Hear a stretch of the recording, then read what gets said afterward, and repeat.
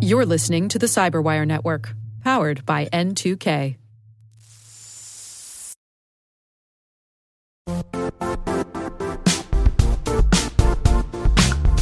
Don't struggle to align your organization's cybersecurity with business risk. Get the only solution that goes beyond reacting to threats with vulnerability and risk monitoring. You need the next evolution of MDR, and only Critical Start delivers it. Critical Start doesn't just monitor and respond to threats.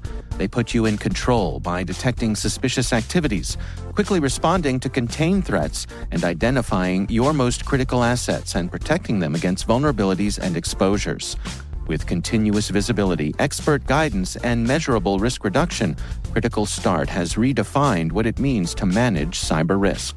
Demonstrate provable security maturity to your leadership while positioning your program to achieve the greatest risk reduction per dollar spent. Stop fearing risk and start managing it with Critical Start. Visit criticalstart.com and request a demo today. That's criticalstart.com.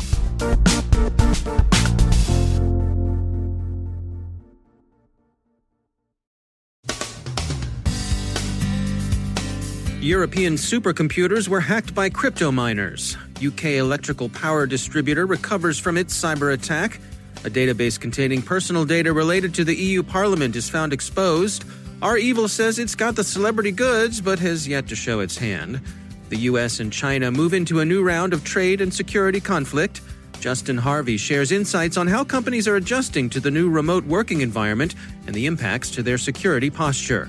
Our guest is Ihsan Farohi from Security Compass on compliance issues, and catfishing with some pretty implausible impersonations of U.S. Army generals.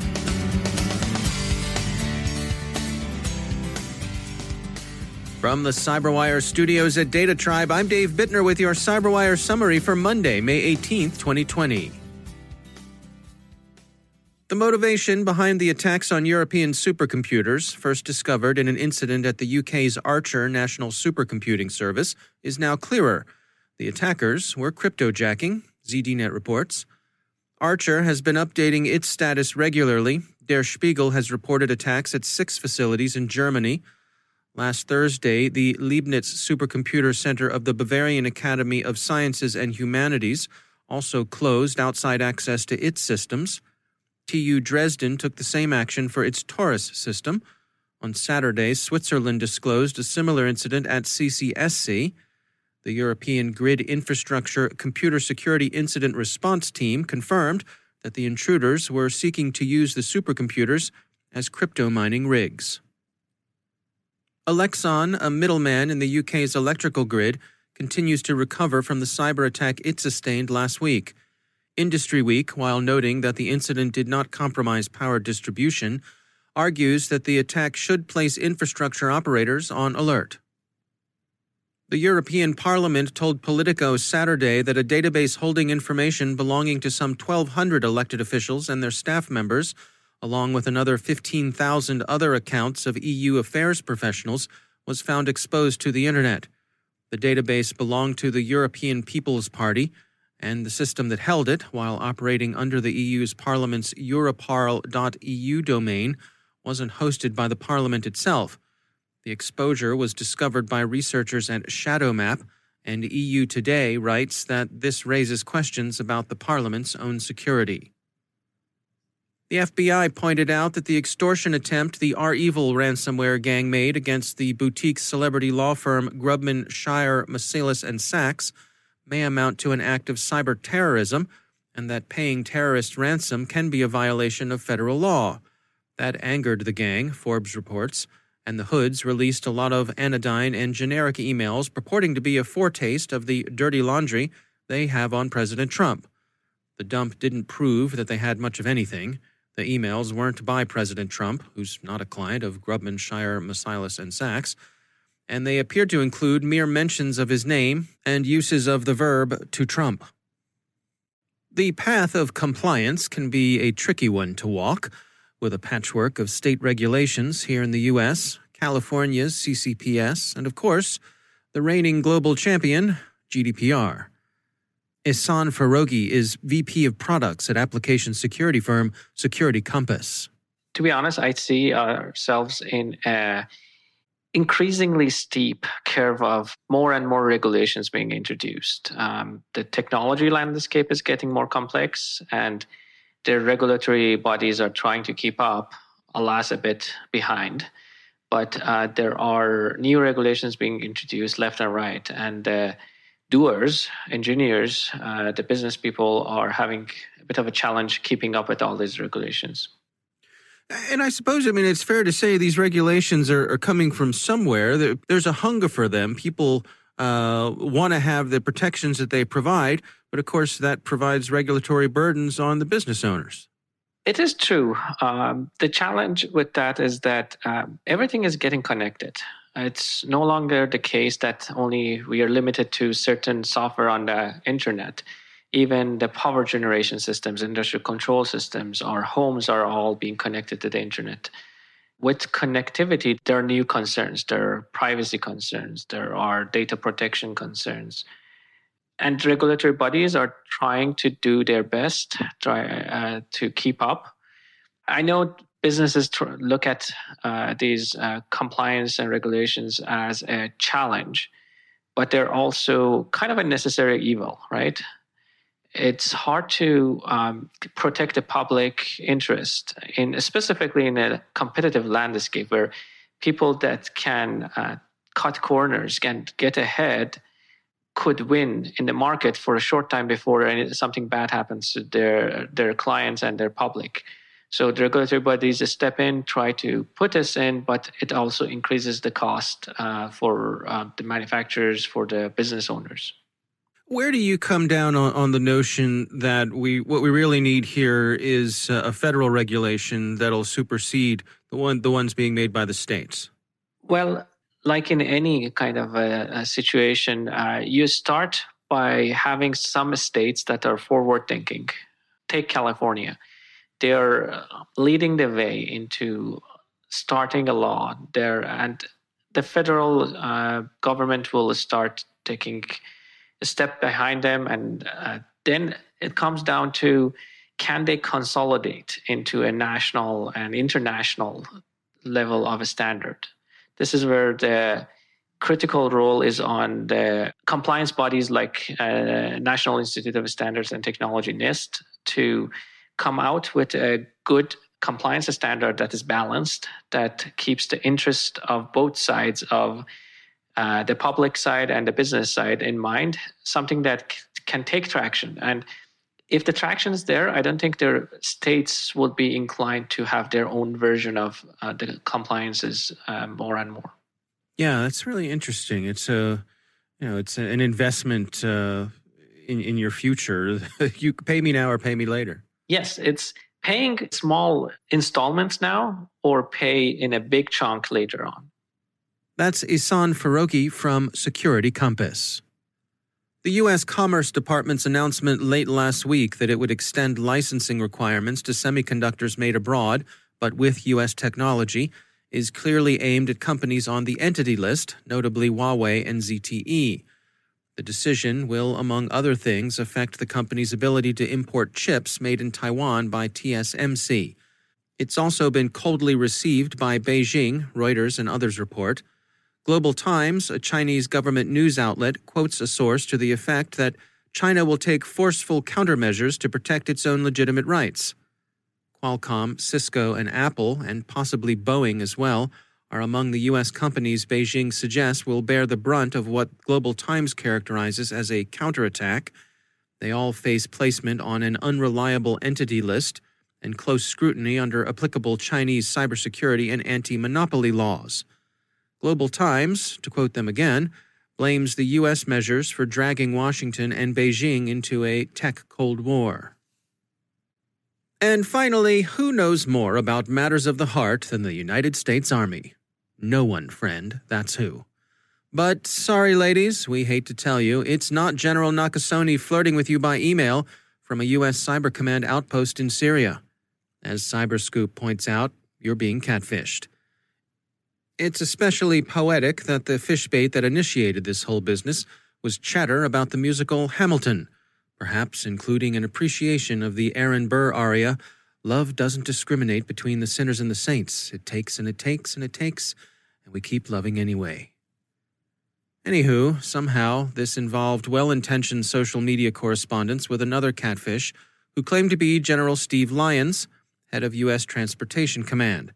The faux general recommended that his correspondent, a woman identified only as Susan, spin the wheel of fortune and reach out to his colleague, U.S. Cyber Command Commanding General Paul Nakasone, who, the catfish said, was deployed to Syria, going on patrols and doing a lot of paperwork. He was a lonely widower in need of companionship. For the record, General Nakasone is not a widower in Syria. He's happily married and busily employed at Fort Meade, Maryland. The paperwork part, okay, but the rest of it? It's just a bunch of hooey. The U.S. Army's Criminal Investigation Command shared a list of red flags with Business Insider, the sorts of things you can take as signs you're looking for love in all the wrong places. So when you get that email from a U.S. Army general, Madame, you are to consider a general officer will not be a member of an internet dating site. That seems right. Soldiers are not charged money or taxes to secure communications or leave. Yep, check. Soldiers do not need permission to get married. Who knew? We all know now. Deployed soldiers do not find large sums of money and do not need your help to get that money out of the country. Check and double check. One can sense the weariness behind Criminal Investigation Command's words. Look, we get it. The heart has its reasons, which reasons know not. But come on, heart, think for a minute. Susan did. She recognized that the whole thing seemed kind of weird. She wasn't in the market for a date in any case. It should be unnecessary to say this, but it's probably not. Neither general had anything to do with this nonsense. It's just some inartistic bozo looking for a quick online score.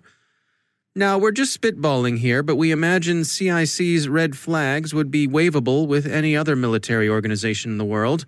The People's Liberation Army Navy, the Royal Army Veterinary Corps, the Republican Guard, even, heaven forfend, the United States Space Force. You get the picture.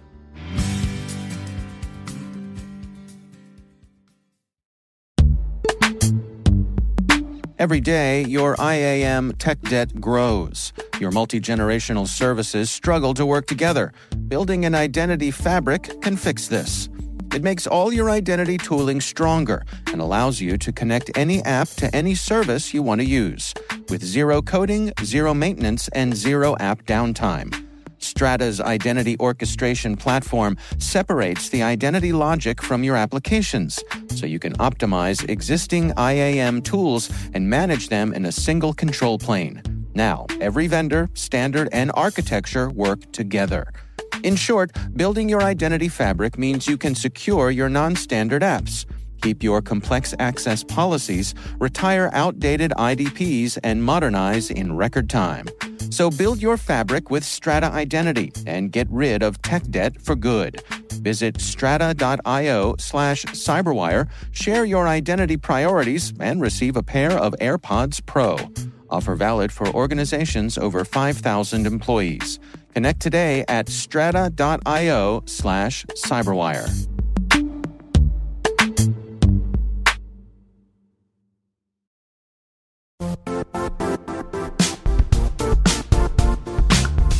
The IT world used to be simpler. You only had to secure and manage environments that you controlled. Then came new technologies and new ways to work. Now, employees, apps, and networks are everywhere. This means poor visibility, security gaps, and added risk. That's why Cloudflare created the first-ever connectivity cloud. Visit cloudflare.com to protect your business everywhere you do business.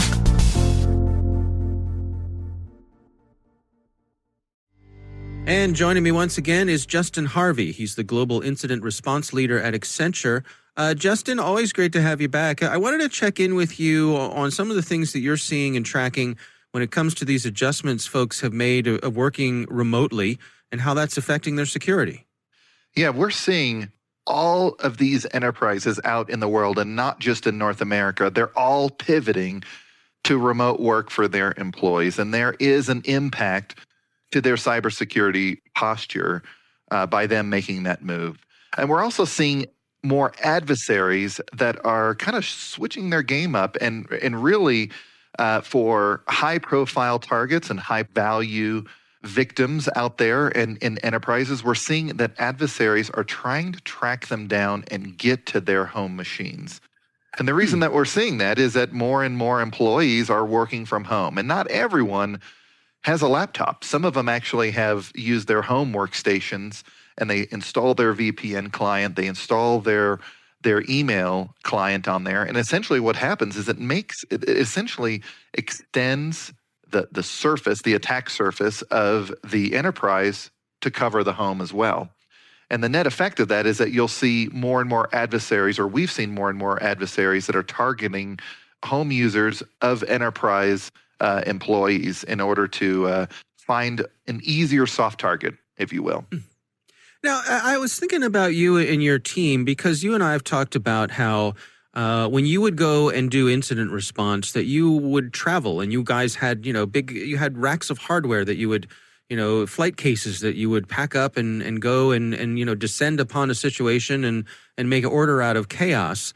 How has that changed given this environment where you can't just drop in on people and even things like flights aren't happening? Well, what's lucky for us is that we are able to do most of the work that we do remotely. In cases where we do need to take a physical forensic image of a machine or of a device, then we can leverage the client that we're working with and give them instructions. You need to go down into this cubicle. You need to put this USB drive in, and so on. But we still have obligations out there. We do have retainers for some very large institutions. And if something were to go wrong, we may need to send employees on site. But we talked as a global team at the beginning of this pandemic, and many people volunteered to travel or to put themselves in harm's way if it was for a good cause. So if there are any interruptions to our supply chain, if there are any attacks versus healthcare and health systems, or the systems that are being utilized to develop or deliver life-saving processes, then myself included, we are all volunteering to show up on site and to fight the bad guys. But luckily, we haven't had any of those cases come in that have required us to travel.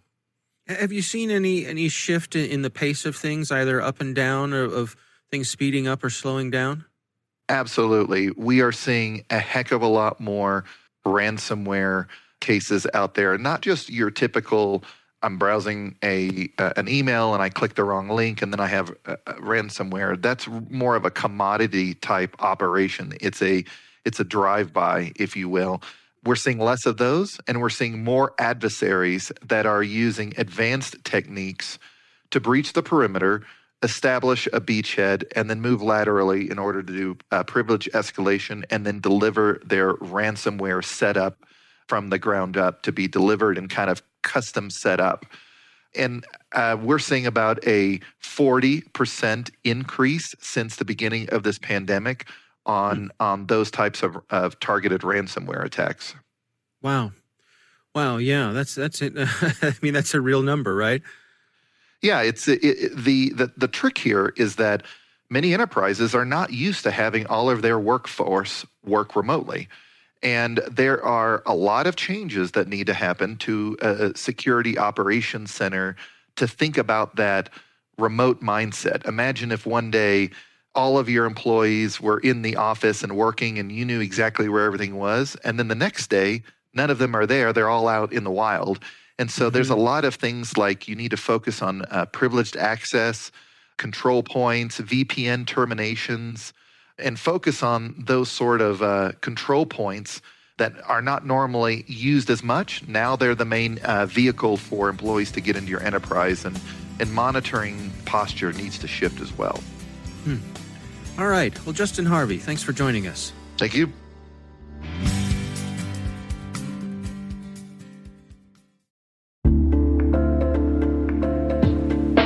Are lengthy security reviews pulling attention away from your security program?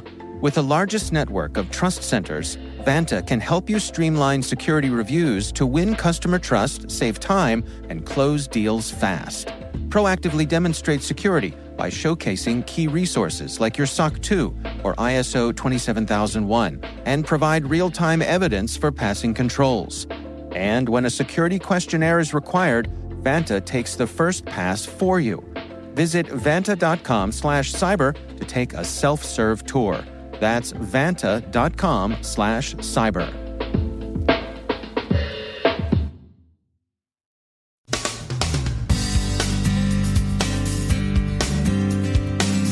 And that's the Cyberwire. For links to all of today's stories, check out our daily briefing at thecyberwire.com. And for professionals and cybersecurity leaders who want to stay abreast of this rapidly evolving field, sign up for Cyberwire Pro. It'll save you time and keep you informed. Listen for us on your Alexa smart speaker, too.